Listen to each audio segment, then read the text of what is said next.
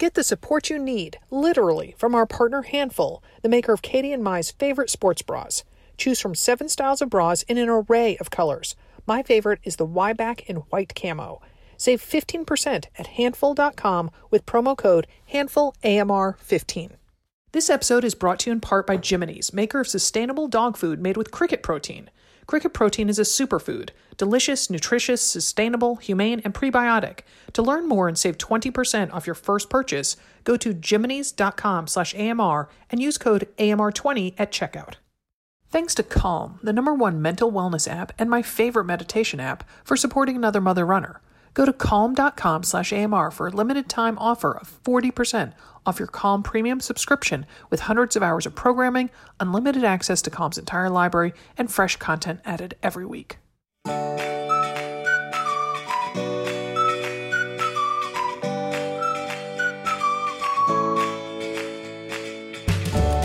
Welcome to Another Mother Runner. This is Sarah Bowen Shea. I'm joined by Tish Hamilton. Hello, Tish. Hi, Sarah. And I should say we're recording this a week earlier than usual because I'm headed to Rancho La Puerta for work. Yes, life is rough. Somebody had to take the bullet for the team. I offered to. So as we record this, it is before the New York City Marathon. But as people listen, am I correct? This will be after the New York City Marathon if it comes out a week from Friday, because the race is this, as we're talking, on November 3rd. The race is this weekend. Yes. Yes, this is correct. It is on this coming Sunday, yes, which will be after this drops. Yeah. So, so is your stomach just tied up in knots? Because OMG. My stomach has been tied up in knots for like 2 weeks prior. Wow. I'm like a complete nervous bundle of energy. It's crazy. And I don't know why this continues to this day. This will be my 10th New York City Marathon. And fun fact, I miscounted and thought the last time I ran New York City Marathon was the 10th time. I think I even talked about it on this podcast. I think you did. Oh my gosh. So it's the 10th over again. Just keep doing the 10th New York City Marathon over and over and over. Oh my goodness. So did you like get out, some journal, or like, how did you figure? Yeah. So like I do keep notes, but I'm a sloppy note keeper. And there was like in a notebook handwritten and then like I had started on one page and then had to continue to another page. And I'm like, I probably should sit down and transcribe all this. My daughter encouraged me to do it because she is a very neat note taker. Nice, like, nice. This is a mess. You got to transcribe this. So I did. And I'm like, hey, wait a minute. Wait a minute. That's only 9 New Yorks. I need to issue a correction. So here I am issuing the correction. Okay, so this is truly 10th New York City Marathon, and how many total marathons? This will be number 57. Wow, that is very impressive. Yeah, thank you. And of course, it's over the course of 30 years. Because I started when I was 10. Yeah, you really got to dial the clock back for that one. Yeah, really. But you know what? My friend who I'm running with, her name's Jody, and Jody, it will be her 10th New York City Marathon as well. But here's something even cooler and amazing. It's going to be her 100th marathon. Wow. I know. Isn't that just something? Oh my goodness. Yep. She likewise started. She actually started when she was 5. Oh my goodness. So, I mean, how are you all going to mark the occasion? Well, we are going to have to mark the occasion, aren't we? She's going out with her family in New York after the marathon. Got a hotel room. She's staying in the city. So she's going to go out with her family, and we're going to have to do something together some other time because it's too complicated she's actually going to just cross the finish line and go to the restaurant. And that's a little bit too much for me. Yeah, exactly. Oh my goodness. So Tish, I mean, 10th New York, 57th marathon, yet you still have these anxious butterflies in your stomach. Like, do you think you'd be feeling this way for any marathon? Is it specifically New York? Is it because of time off from the pandemic? I mean, are you just wired that way? I think I'm wired. I think all of those things, and I'm wired that way. I mean, it's definitely weird to. I mean, I haven't run a race in 2 years. In fact, New York 2019 was the last big race I did. I did do another half marathon after that, but this was like, the signature event. This was also my first marathon and a signature event in another way. So it's just it's super exciting. I love all of that. Why do we get so nervous? Do you get nervous still? I was so delighted when I did half marathon relay about a week and a half ago. And as I was brushing my teeth, I suddenly realized that I wasn't gagging as I often do on race morning as I brush my teeth. So much so that when, before doing Nike Women's 2007, which started as you know, because you were involved, that started this whole Another Mother Runner party. I was in the hotel room and I just was dry heaving like over my toothbrush. And I vowed, I'm like, that's it. I'm not brushing my teeth on marathon mornings anymore. That's the answer. Never mind the marathon or the nerves. Just don't brush your teeth. Right. Doctor, it hurts when I laugh. Well, then stop laughing. So I was so pleased. I'm like, look, I'm not nervous. That's fabulous. But a marathon is a different animal than a half marathon relay. Yes. Yeah. And I don't mean to diminish your half marathon relay at all, because that's a short distance, could be a lot harder in many kind of ways, right? If you're trying to go fast. Yeah. It does seem to me to be, for me, it's more marathon. And I guess that's because of the amount invested in terms of time training. And also, I want to say there's more on the line. It's not like I'm gonna do any world record. I'm not saying the world record this time. Sorry, you need to point to all your listeners. But a marathon is such a toll on the body that it's not like you can do a do-over. If it's not a perfect day. Yes. And also I have to say the logistics of New York City. Oh my gosh. It's worse this year because of the pandemic. How so? We're getting on a bus to go to the start line. We're getting the last bus out of town is at 6:45 a.m. We don't start running until 11:20. That's a whole lot of downtime. That's a whole lot of downtime sitting in cold weather, which is appropriate for today's topic, sitting in cold and also just, like eating time. Like I usually get up and do even my long runs. I run at an air quote late time of 7 a.m. Right. Yeah. I'm not running at noon usually. In Boston's like that too, as you know. Boston has that later start, and it's just challenging with the eating, right? With the eating and the other end of eating, the pooping. I mean, it's like, okay, the chute got cleared, but that was a long time ago. Things are backing up again. Yes, exactly. It's like airplanes at an airport. Right. They just keep coming. New York airport's getting backed up again. Right. Maybe the Holland Tunnel or something like that. Oh my gosh. Yeah. So you wrote me a lovely, lovely thank you note. Thank you so much for the thank you note. Because I sent you our new shirt, the Miles Return Me to Myself, which you're going to wear in the New York City Marathon. So excited for that. And a hoodie. And so you were thanking me for that. And you said also that I should pray to the weather gods. I mean, what's it looking like? It's a little far out. It's Wednesday. So today it's not far out. Are you kidding? I've been checking it for the past 2 weeks. You're not a very skilled player to the weather gods. I did just come out as an atheist on our website. So, there's that.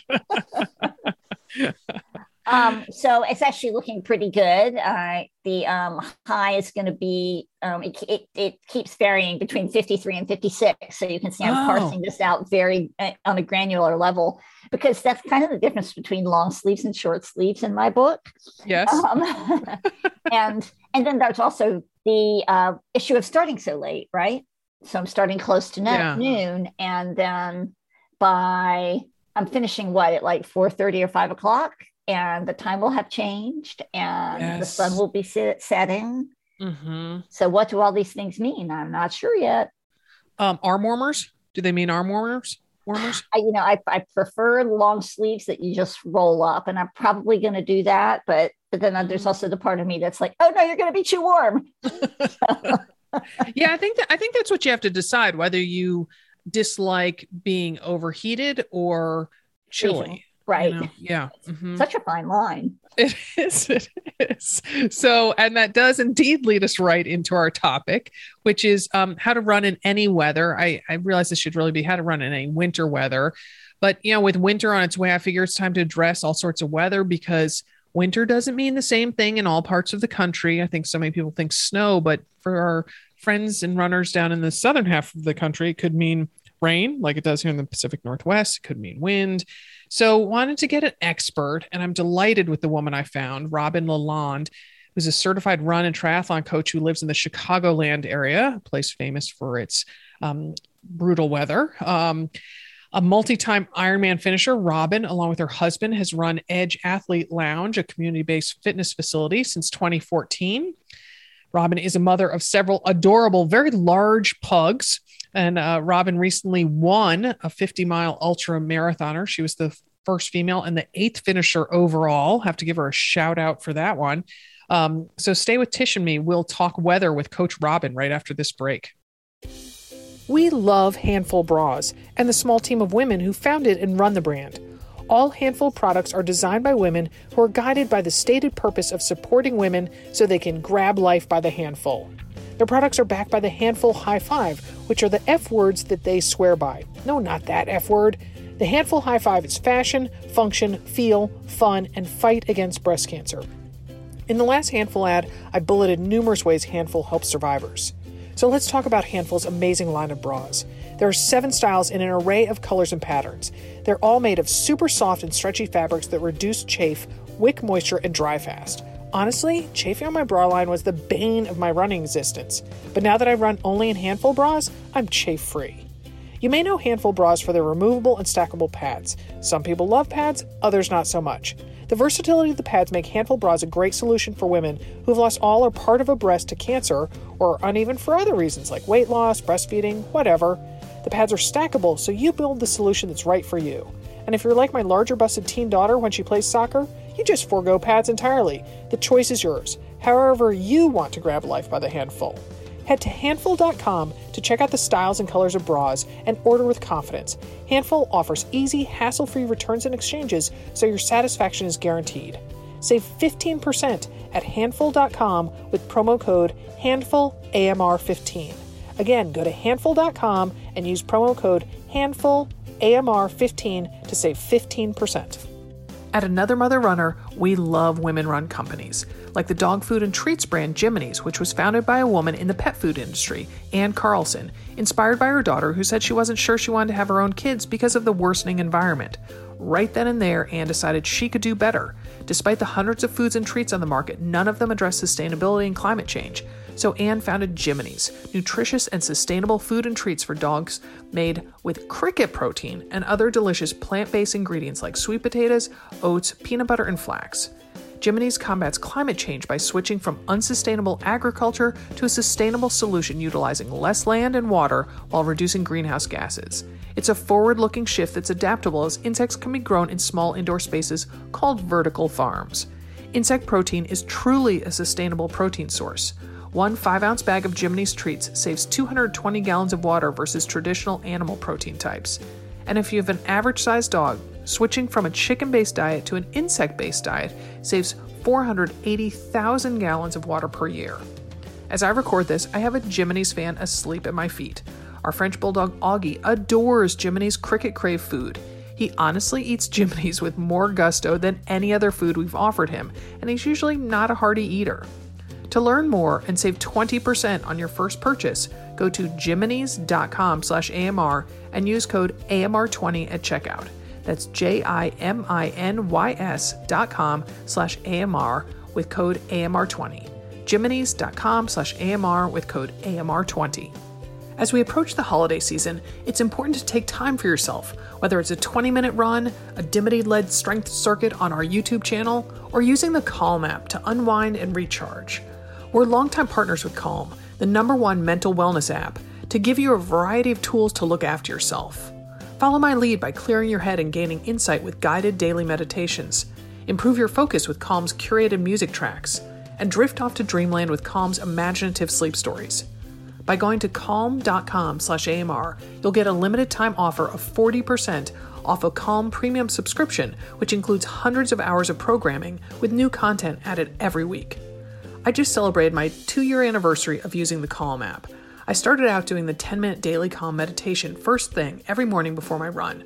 I loved the clarity it gave me, and my teens even noticed I had more patience with them. A minor miracle.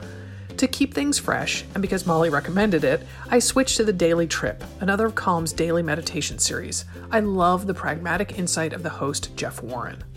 For listeners of the show, Calm is offering a special limited time promotion of 40% off a Calm premium subscription at calm.com/AMR.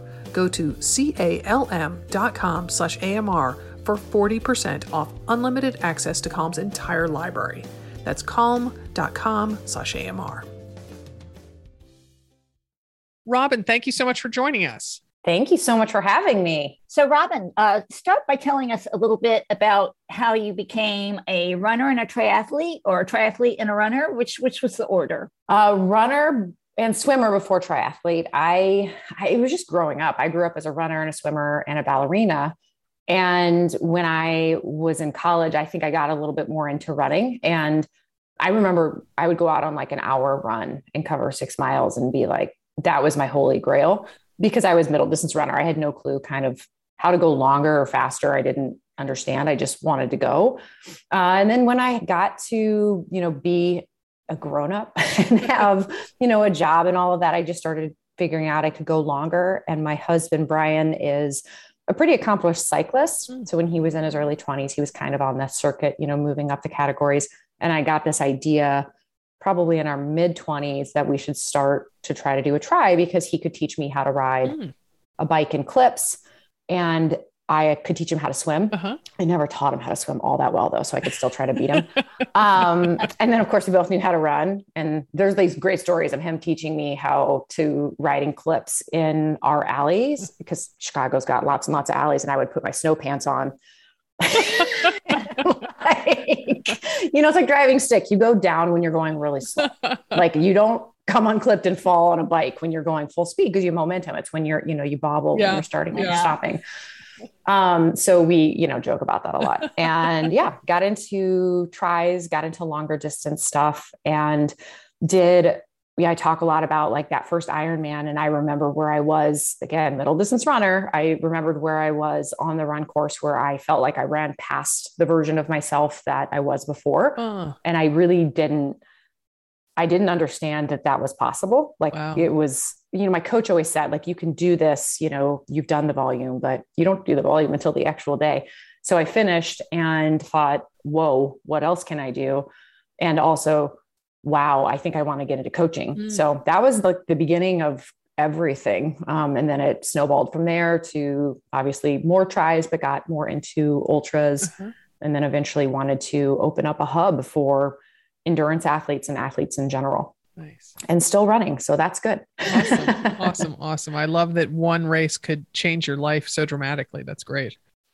It was pretty immediate. Yep. Yeah. So it turns out part of your favorite mantra is one we have on a t-shirt in our online store. Which one? I am stronger than I thought. So yes. So tell us what that phrase means to you. And did it run through your head on your recent 50 miler, which massive congratulations to you on that. Oh, thank you. Thank you. It was a really good day. We got very blessed with some cooler weather. I usually use that one from Ken Schluber from the Leadville race series, which is you're stronger than you think you are. You can go farther than you think you can. And I love trails so much because you really, truly surrender yourself to the terrain, and you can do as much as you can do, but then the terrain's going to kind of slow you down and speed you up where you need it to. And I love thinking that it's kind of letting me know the way instead of me just like a road runner, right? You try to run a perfect pace, especially if it's flat. And if you put some credit into the fact that I am stronger than I think I am, and this trail is going to kind of help show me how that's going to shake out, or I can go farther than I ever thought, or maybe faster than I ever thought. Mm-hmm. And it's that, for me, relinquishing of power to the process and just letting yourself find that flow state where all of the magic happens. And I don't think I found flow in a race until, I don't know, maybe 6 or 7 years ago. And then once I found it, I realized that it's really in that just letting go. And you have to, just believe that you can do really great things. Mm-hmm, mm-hmm. Oh, that's wonderful. So when I emailed you to ask you to be a guest on this episode, your response was perfect timing as we're in the middle of crazy wet/cold fall here in Chicago. And yet it's my second favorite running weather. First is winter. Ha. So Robin, I mean, come on. Winter is your favorite running season in Shiburg? Oh, yeah, for sure. No, it is. I mean, I didn't really appreciate it until probably 7 or 8 years ago. I mean, I always did it and I didn't complain about it, but I, just geared up and went out. And then all of a sudden I realized, like, if you can endure the winter, you get to own the city, especially in a big city. I mean, you basically own the lakefront path. You own any street. And I love terrible weather because it really, again, it's kind of like the trail. It makes people slow down and take inventory. And when you finish, going back to that mantra, you're like, I did that. Right. And there's a lot of power of putting all of those check boxes in your pocket when you toe the line on race day or have a challenge in life. And also the colors in winter are definitely the best. At least here they are. Like the skies are just beautifully blue. The whites, obviously, if it snows, it's almost blinding. And even the dead ass trees look cool, right? They're very ghostly and everything takes a really, truly new shape. And I just really respect it. And, you get a lot of nighttime running too, which I'm also a fan of, safely, of course. Okay. This is very interesting perspective. And I'm not saying it's comfortable. I mean, there are plenty this morning I was running and it was 32 and I was wildly underdressed and I was pretty uncomfortable for the first 15 minutes. But when you turn around and get the wind from a different angle, it all changes. And it's very much like life. You're going to always be into the wind or have it at your back. So is your love for this kind of challenge, shall I say, what inspired you to put to form a business to put on this race series called the Road Less Traveled Winter Series? Yeah, the road that really did kind of speak directly to doing crazy stuff at bad times. So we actually started that series in the summer of 2020 because we wanted to initially put on races for runners safely Chicago was in complete lockdown, but we knew that outside we could probably try to experience sport pretty safely if we stayed within the city guidelines. And then we partnered with a run club out of Hyde Park, which is on the south side, and decided to put on the series and then donate 100% of the proceeds to Black and Brown led fitness clubs in Chicago. Great. And to date now we've raised, I think, over $25,000, wow. which is pretty awesome. Oh, wow. Yeah. Out of all the things that we've done at Edge, honestly, RLT is the thing that I'm the most proud of because not only did it serve athletes, but more importantly, it helped connect and advance the community as we obviously need to make the sport more representative, more diverse, especially in a city as divided as Chicago. So we put on our initial 5K half marathon, full marathon, which we didn't have to get creative with those first dates because we basically just chose the dates of races that were not happening in Chicago. So the typical, half marathon that happens during taper into the Chicago Marathon. And of course, we just took the Chicago Marathon date for our marathon. And then we didn't want to stop, right? We were like, okay, we've raised, I think at that time it was like 10 grand. And we were like, okay, we can do more. We can do better. What if we do stuff and make it run through the winter? And a couple of years prior it was in 2020, which is real messed up to think of. We have a trail series. Edge has a trail series on its own that we call Polar Pug and Flying Pug. And because it is ridiculous to think about pugs in the wild, right? And they are trail series. And it was a 10K and half marathon. That was in early February of 2020. And it was super cold. I mean, it was single digits cold. Like we had volunteers, like we had to send them home because we were worried they were going to have frostbite. Oh yeah. But the runners loved it, and they were nice and toasty, and they were nice and warm. And some of the runners that were at that event were these runners from Gumbo Fit, which is the group we ended up kind of merging with. Right. So fast forward a year later, we're like, Gumbo Fit loved that race series. And so they were like, oh, let's bring RLT into the fall and winter. So I think we only had one planned in really crappy weather, but then we just kept getting bumped because of COVID, because we shut down again, just like everyone else around this time last year. So then we were like, okay, whatever. And our first race that was supposed to be back, I went out 2 days prior for a final walkthrough to mark the course.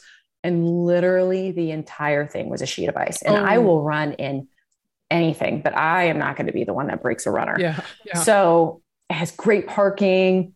I mean, the guys in the parking lot that were walking the parking lot because you couldn't even walk the path. It was that bad. They were like, what are you doing? I'm like, we're supposed to have a race here in 2 days. They're like, the hell you are. Like, you guys are crazy. There's no way. So, you got to know when you call it too. So we said, this isn't safe. And they were really great. The park district was really great, and popped back the deposit to us, which was nice, right? Because we're donating all the money. So if we can keep more of it, there's more to give. And with 36 hours to go, we pivoted and ended up holding it in the city on the lakefront path at this beautiful start finish called Promontory Point.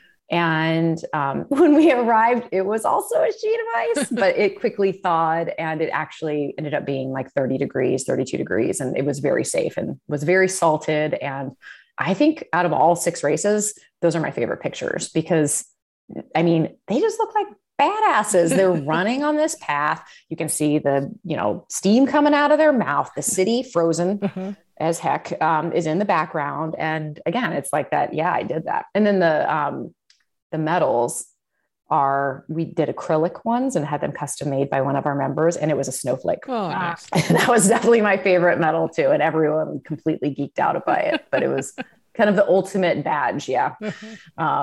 Yeah, we got lucky with a quick pivot on that one. So it sounds like you like helping people discover that they too are stronger than they thought they were.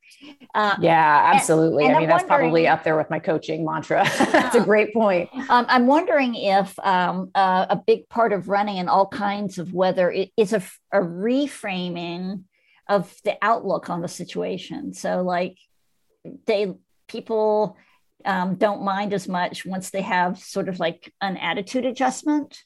Yep, absolutely. I mean, again, I didn't fully embrace or say how much I loved winter running until I had one of our athletes at Edge tell me this winter running is my favorite. And I remember being like, well, why? And she rattled off some of the reasons that I've told to you guys. And she was right. And we have an employee now that she had no winter gear. Never saw herself as an endurance athlete. And last fall, she's like, oh, I was going to go out, but I don't have enough, I don't have a jacket. I'm like, oh, I have an extra jacket. You can just have it. I have way too much gear. And now winter running is her favorite season. I'm like, wow, if we can just keep kind of teaching each other that and having that ripple effect, then we create year-round, really hardy runners, which nothing makes me crazier than when people get wildly out of shape and they don't have to. And also it's just a really special time to be able to rack up some miles because no one else is. Yeah. So is there a winter temperature or weather condition that will actually keep you indoors or force you to the treadmill? I'm thinking maybe if everything is covered in ice, but is there ice? Yeah, I guess ice would be, at Edge, we always say we've never canceled a run, not once. So I think one of the pictures I was looking at, it's us on trail, all holding our hands as a 0 because it was 0 degrees. And also I don't have that many pictures of a lot of our really trepid runs because everything freezes. Yeah. Like our phones aren't going to stay on, right? There's no pictures being taken. I don't want to bring my hand out of my mitten to take a picture. So yeah, ice would be one that we would probably reconsider. Chicago is really great though. We're right by the 606. Our gym is right by the 606, which is kind of like the High Line in Manhattan. And it's almost always very well salted. And then the lakefront path is as well. Extreme cold. Once we actually did push our run back from, I think, 8 a.m. to 10 a.m. because it was going to be like -5, which is very cold for Chicago. These are not normal temperatures. But yeah, it was like their 14 miler. It was like a peak week there was a winter half marathon here in Chicago that was really popular. And I was like, well, I can't have you guys out for like 2 hours and -5. So let's start at 10. But then we have all these funny rules when they come back into Edge, because we have like a big recovery lounge with a fireplace and big tufted leather chairs. And, we have doctors and nurses as members. And, they told us early on, like, if it's that cold, you actually don't want people going straight into a shower, even if that's what they're craving. So have them come in and then 10 to 15 minutes, have them stand around by the fireplace and kind of thaw out. And then once their 10-minute timer is up, then they can actually, go in the shower and, get in the ice bath or whatever it is they're going to be doing to recover.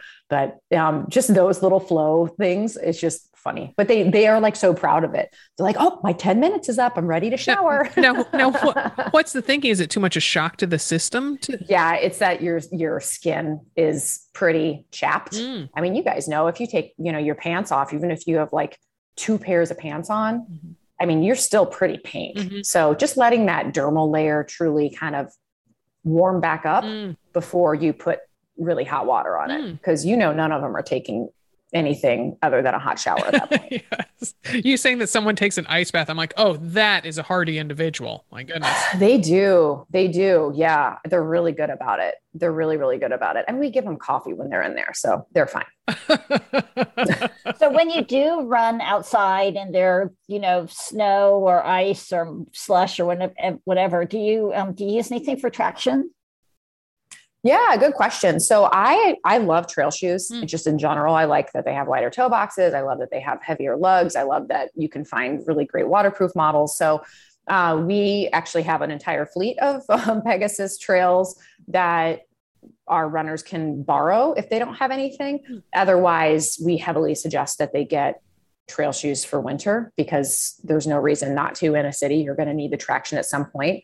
When it gets really bad, I'll put micro spikes on, but I mean, it has to be pretty gnarly for that, because you can't do really anything on pavement with it. So you got to be getting pretty lumpy, icy stuff to make those count. But yeah, usually trail shoes honestly are enough. So yeah, here in Portland, Oregon, we get a lot of freezing rain on top of snow. So I find that I wear, micro spike type, or Catula or whatever. I'm embarrassed to say I don't remember what brand I have. I wear them a fair bit, and I wear them on pavement because we also get a lot of black ice. And that, man, you go from being upright to being sprawled you have out. No say. Yeah. It just happens in the blink of an eye. And it's like, oh yeah, that could have been prevented by wearing some spiky things on my shoes. People don't do that here. Oh. It's a great point. The city is really good about salting. Yeah, see, and I think we don't have that helps. Yeah, salt is not used at all out here. They'll occasionally spread sand, but yeah, salt is not. Hearing you talk all about the salt use, I'm like, oh right, that's what they did when I was growing up in Connecticut. Yeah. Yep. No, not it eats right through it. Or if it's icy and then it snows on top, then you have a little bit of grip. So, all right. So I want to get some layering advice from you. You talked about how, this morning you didn't quite get it right. Cause I run super hot, and maybe I'm unique that way, but a lot of runners I see are overdressed. Like, we typically go to the Twin Cities Marathon Expo every year in October, so there it is in Minnesota. And I see these Minnesotans just dressed, to me, looking like they're wearing everything they own. And I'm just thinking, people, it's October. Like, what, if you're wearing that much in October, what steps can you take to stay warmer in December, January? Yeah. What else do you have to put on? Yeah. So, what's your take on layering? I think in general, it is really, really personal. I'm like you, like sitting still right now. I've got like a wool base layer, like comfy sweatpants and just regular socks on. Like, I'm pretty chilly, being sedentary, but as soon as I start to move my body around, I'm like a baby inferno. But then, I have like an athlete who he is bald. So he like shaves his head all the way down. And he regularly is wearing 2 more layers than I am in the cold because he doesn't have hair, right? So for him, he needs like extra insulation because he's losing so much heat out of his head. So it's very, very personal. My biggest thing is just not being wet. And that I think applies to everybody. So starting at the head, you know, I don't like having a huge hat on. Some people love it. It looks really cute. Not gonna lie. I just get too hot. But having like a wicking buff, you know, that will cover my ears is really important. I also have like a Nike like running hat that has ear flaps that come down that are sort of, because I like to protect ears for sure because they will ring. On your core, making sure that your base layer is wicking and has, for me, wool usually works the best. Yep. And then if it's really cold, I'll do a vest on top of that. So I work for Nike and coach for them. So I'm very much in that silo, but they have great Aero Loft vests that are really lightweight, but really warm. And then also breathable. They have kind of these like pockets or these like holes that allow your body heat to come out. So they don't get wet and heavy. And then outer layer, that one depends. I typically need something a little bit more breathable because again, I don't want my arms to get wet. I don't want my back to get wet. But if it's really cold, I mean, like really, really cold, I have one Nike jacket. I call it my trash bag. It is not a running jacket. It is definitely like a lifestyle jacket. And it looks like a running jacket, but it is completely waterproof. Like it has like the heat seams on it. And it's like shiny inside, like a plastic garbage bag. But I can't go long in it, but it will block anything. And that's what I wear in like really bad rain too, because it'll keep me really dry. And then on the bottom, I'll typically do a compression short on as my base layer, which is really not that different than a guy who wears, you know, like boxer briefs underneath tights. Yeah. And I find that and compression socks really help keep that circulatory pattern happening, right? And keeps me a little bit warmer. And then I don't really need that thick of a tight on top of it if I'm rocking that. I love you saying you mentioned wearing 2 pairs of tights earlier. I'm like, oh yeah, that's something you just don't do here in Oregon. So some people do it. The problem with it is that sometimes if they're not like the right textures, you will like be losing your outer tight. Oh yeah. You need to just keep shifting down. Yeah. Tie that draw cord really tight. Yeah. Hey, Sarah, what's the coldest weather you run in Portland? Oh, in Portland. I think we got to, I think about 15 maybe, but that was extremely rare. I mean, that's really low for there. It is. I mean, when we get below freezing, it's kind of high 20s usually, and that's not for all that long. Yeah. It's, and we have a lot of weather in the 40s here. That's great running weather. Yeah. It is great running weather. Yes. It's fast running weather. That's good for speed work. Yeah. All right, Robin. So we're going to do a cold weather lightning round. Ready? Yep. Okay. Your one must-have piece of cold weather gear. Your one piece that's the most important. Wool base layer. Advice on keeping a handheld water bottle from freezing. Oh, that's a hard one. Keep it in your jacket. Good answer. Okay. You mentioned that the snow can be very bright. So sunglasses, how do you keep them from fogging up? Mine never do. I think I just wear good ones. That's another really great question. It was a problem when we had to run in masks for sure. For sure. But I think we're dry enough here that I don't fog very much. And I am a vampire.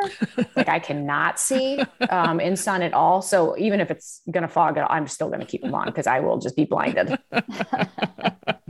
Actually, I'm going to change my answer. I use ski brand ones. Oh. And I do think that those work better overall. Oh, All right. So let's shift to a type of weather I'm very familiar with. That's rain. And I have to tell an anecdote. I think I've told it on the podcast before, but it's one of my favorites, that I was running the 2017, again, the Twin Cities Marathon, and I was waiting in line, and it was for the porta potty, and it started to, I would say, sprinkle. It wasn't even really rain. And I couple Minnesotan runners recognized me and they were like, "Oh my gosh, Sarah, you're totally used to this. Oh, I can't stand rain. I'd much rather run when it's 20 below zero than in the rain." And I just looked at them. I'm like, "That's why you live here and I live in Oregon." Truth. So Robin, what are your thoughts on, as we say here in Portland, liquid sunshine? I prefer snow. I mean, if I get to choose, snow's, it's just prettier coming down.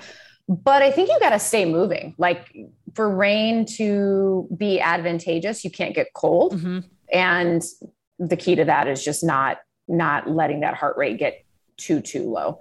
And when you're done, getting dry clothes on. Oh, yes. Right. A lot of that discomfort is because people are just kind of standing around and being soggy, stripping down and getting anything dry, even if it means not showering. Like, we have that problem when we go to trail here. If we get soaked on trail, I mean, I have like new comfy bra, something nice and dry, usually 2 layers on top. And then again, like comfy sweatpants, brand new socks, and it's life-changing. Yeah. You got to get out of that. You got to get out of that wet sports bra ASAP.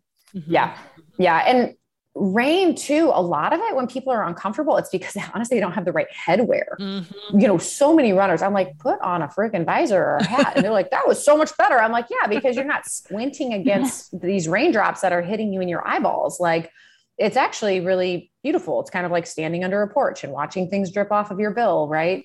And again, it makes you feel triumphant and like a badass. And during COVID, during total lockdown, like the initial 2 to 3 month lockdown, it was very weird running in a big city. Like, you felt guilty doing it, even if you kept a mask on, and it was just odd, but you also just still needed to get out there. And we quickly learned that if you went out when it was raining, it was liberating. Like, there weren't people out. You didn't feel as guilty.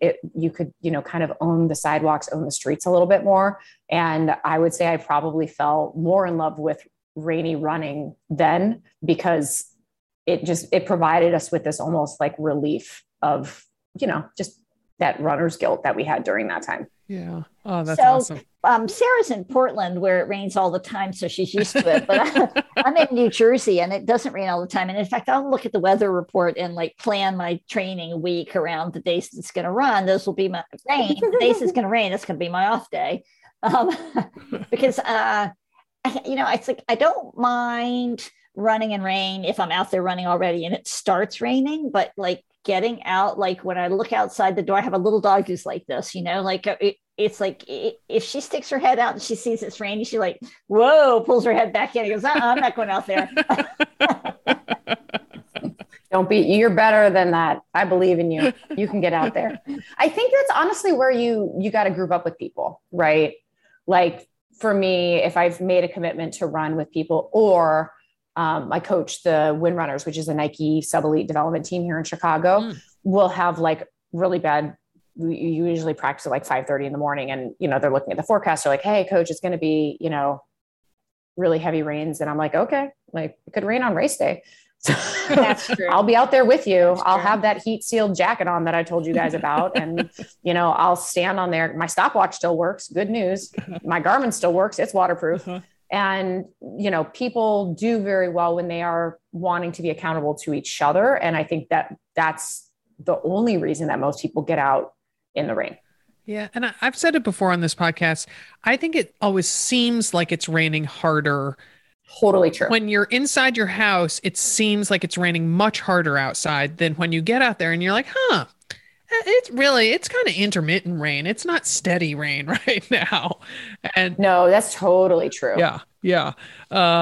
So I saw a meme on Instagram recently with a quote from Ultraman Dean Karnassus, and it was a photo of him running in heavy rain, and it read, "A difficult run introduces you to yourself."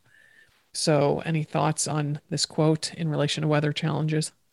Yeah. I think running is really, and doing anything outside and doing hard things, especially as adult athletes, right? We always say this is collective elective suffering. It's a big deal to do this stuff as adult athletes. We pay to do this. We pay to suffer, to prove to ourselves, to everyone around us, but most importantly to ourselves, kind of what we're made of. So when you can have those moments of I did that, I mean, that's the stuff that we put in our pocket and we can draw on. No one remembers the perfect weather you have in the spring, right? Or they might remember for a little bit, but think about your most memorable runs are usually the ones where you conquered something really hard, and it just matters more. Yeah. Yeah. And it just really impacts what your psyche is of what you're able to do. And that you're the type of person who goes out and does these things. And it's always a great thing to have done. Yeah. Oh, yes, exactly. That's exactly what I was thinking. When everybody, at school pickup or whatever is griping about you, just kind of sit there smugly thinking, yeah, I ran 6 miles in this. Yeah. I did it. Yeah. So this is all putting me in the mind of that famous saying that there's no such thing as bad running weather. There's just bad gear. Yep. and Bill Bowerman. Yeah. And I think you mentioned a jacket that you like to use for running in the rain. So tell us a little bit about your wet weather gear advice. Yeah, wet weather top down. And this is one that I will definitely use that 20-degree rule on, because when it's wet, a lot of times I will think, oh, I need to bundle up. And then I'm just running with a bunch of wet, heavy clothes. Like, why the hell did I wear this vest? So I will, be like, oh, it's, 50 out. Okay, I'm going to dress like it's 70, right? So on top, always a hat or something, a visor, so again, vampire for sun, but also I don't like rain in my face. And I think, if you're hit in the face by a bunch of anything, whether it's snow or sleet or rain, you do clench, and squint, and that affects your entire run form. So always having head options. On top, it kind of depends. I wouldn't wear something super thick ever if it was raining, because again, you're just going to be running in heavy, simple base layer, like simple laser cut shirt. I'm always kind of a fan of. If it's not too cold out, I might just go out in that with some arm warmers. Otherwise, I might throw on a long sleeve on top of a short sleeve.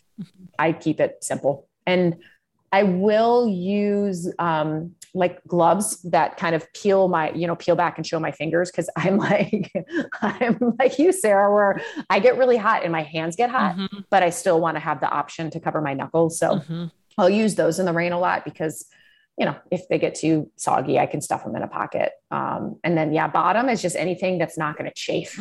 So because I grew up as a ballerina swimmer, I like all my clothes painted on me. So I will always opt for like a spandex tight, or, a short that, isn't going to move especially when it gets wet. Cause you got to be careful about that. And socks, not too thick, cause it's just going to get squishy.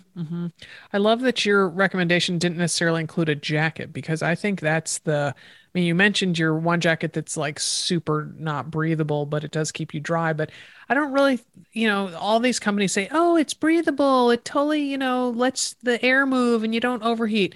I'm sorry, there's really no jacket that's going to keep you dry. It's impossible. Yeah. And I just, you're going to get wet. So don't make it worse by feeling like you're in a terrarium. So. Right. And that's where I'll do that double shirt sometimes, where that way I know my core is going to be a little bit warmer and my arms might be a little cooler, which is just how I like it. Right. But like you said, you're going to get wet either way. Yeah. Having all those clothes be like close fitting, like your tights and the close fitting shirt, because that way it's not going to get heavy and flap around in the wind with the. Yeah. Cause this summer, you guys just reminded me, I had I don't know why I had to do like 22 miles in the city. Like I had a weird week, and I don't usually run. If I'm training for long trail, I won't do it in the city, but I did. And it dumped, and it was very, very hot and humid. And I got home, I was wearing this tank, and it's a little looser fitting than I would like, but it's what was clean, and that's fine. And I got home and I look at myself as I walk past like our living room mirror. I'm like, what the hell am I wearing? And it had gotten so heavy that it was almost past my shorts that I was wearing. And I and I didn't even know what I had on. I was like, is this mine?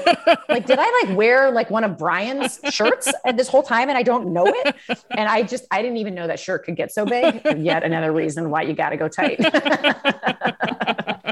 Oh my goodness. Oh my goodness.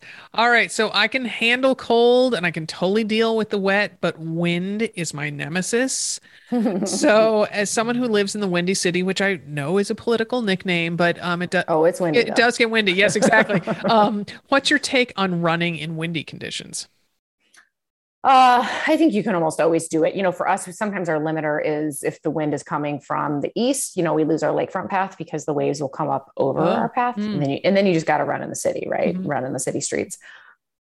One of those things, I think it's really well done in groups. So, we do teach our runners how to draft, and we teach them how to rotate. We teach them how to communicate. I always say, like, if you're running as an individual, be that wedge of cheese so that your arms are kind of almost making like a V in front of you. When you're getting really blown to pieces, again, not wearing super baggy stuff because it will just become a parachute. And if you're running with a group, creating that same V, almost like, how geese fly, where the person in the front is pulling and then you're saving, 20 to 30% by tucking behind. I did a marathon once at Virginia Beach and it was terrible. Definitely the worst marathon weather I've ever had. It was like 37 degrees. They had snow at Virginia Beach, snow, sleet, rain. It was absolutely terrible. And it's, it's a very flat course. It's kind of like an out and back. You basically you go one direction for like 11 and a half, 12 miles straight. Of course, it was right into these like gale force winds. Oh boy. These pace groups were fantastic at drafting, at creating shapes. The pacers, called out, one person in the front, 2 people behind, 3 people behind, 4 people behind that. And then they would call out every half mile to rotate. Wow. It was awesome. It was like this whole coordinated dance and it was feasible. And, we were able to hit the goal pace and stay safe, even with that kind of 11-mile haul. So true testament to the group. But yeah, wind will grate on your soul. That's one of those that you're like, come on. But that when you turn around, it's going to be like a giant hand is pushing your back. Right. Right. So is that the rule, Robin? I can never remember this. Are you supposed to, because I'm a solo runner, I'm not going to have anybody to draft behind when I'm out on a run, but are you supposed to run into the wind first and then turn around and have it push you back? So it depends on if you want like the mean coach or the nice coach for me. The mean coach would say sweaty and cold too. Oh, I never take that into account. I always think kind of where are they in the season? Like, are their legs really dead? Are they injured? If someone feels fresh, then I would actually probably have them do it the harder way so that they are, easier in the beginning and harder in the end. So into the wind in the end, as long as it's not like a crazy shift in pace. Otherwise, if you're being a little kinder or you have a big build or maybe, they're during taper, I would flip it to where their beginning miles are into the wind. And then we flip it so it's finishing at the back. So we let up a little bit of that load. That's intriguing. You're just full of good advice and experience, Robin. That is what happens when you live in Siberia. You have no choice but to acclimate, especially when I'm convincing like hundreds of people a year to do it with me. Like, I better have some things to say. And our coaching staff, honestly, they're like exactly the same. They're all about like, let's get out, let's see what we can do. Nothing makes me happier than really terrible weather and like the biggest, baddest smiles that you could ever imagine after. Oh my goodness. Siberia. I've heard many nicknames for Chicago and that is a new one for me. You are fabulous. Thank you so much for talking with us, Robin. Thanks so much for having me on. Happy trails, guys. Thanks. Well, I just love her get out there and do it and feel badass attitude. So Sarah, what's the coldest temperature you have ever run in? Oh, I'd have to think of where I've been. I mean, immediately jumps to mind is running in my early days of running at Colgate University, which is in central New York. That sounds cold. Yeah. And, I lived in Boston for the Boston area for 4 years. So I used to love winter cycling. I used to love riding my mountain bike in the snow. Wow. That's hardcore. How about you, Tish? What's the coldest you've ever? I don't think I know I've run when it's been 0, but I don't think I've been below 0. I mean, that's real temperature, not like the real feel. Yeah. I just remember at Colgate, we had a lot of precipitation. So I definitely remember a lot of snow and kind of small ice particles flying in my face, getting frozen eyelashes. And that was definitely, I mean, I had so much enthusiasm. Gosh, just unbridled. And I just would go out there and it was that feeling of being exceptionally badass. Yeah, for sure. And it's almost addictive, that feeling, Yeah. you know? So now that we've talked about all the bad weather, I know you're going to have great weather for the New York City Marathon. So you go and get that number 10. Thank you very much. All right. I'll talk to you on the flip side. Sounds good. All right. Well, if you, I hope you're fired up for running in the winter, but if not, we do have a program that's free that is workouts every day in the month of December, and we have dubbed it Joy to the Run. It's a free program. We're opening for registration in about a week. It's definitely a keep moving forward training plan for all of December. Because I realize even the most dedicated people sometimes can get sidelined by holiday demands and winter weather. But oh no, this plan includes creative, clever workouts for every day in December. Like I said, the plan is free. We are, however, asking for donations, which will all go to the nonprofit Back on My Feet, which is now in 14 cities nationwide. And that organization combats homelessness. So please join us for Joy to the Run. Registration opens the week of November 15. You can find out all the details and sign up for this free program at anothermotherrunner.com under the training tab. And again, that'll open on November 15th. Our podcast today was produced in Portland, Oregon by Alex Ward from Sounds Like Pictures, whose wedding I am so looking forward to on November 13th. Many happy miles.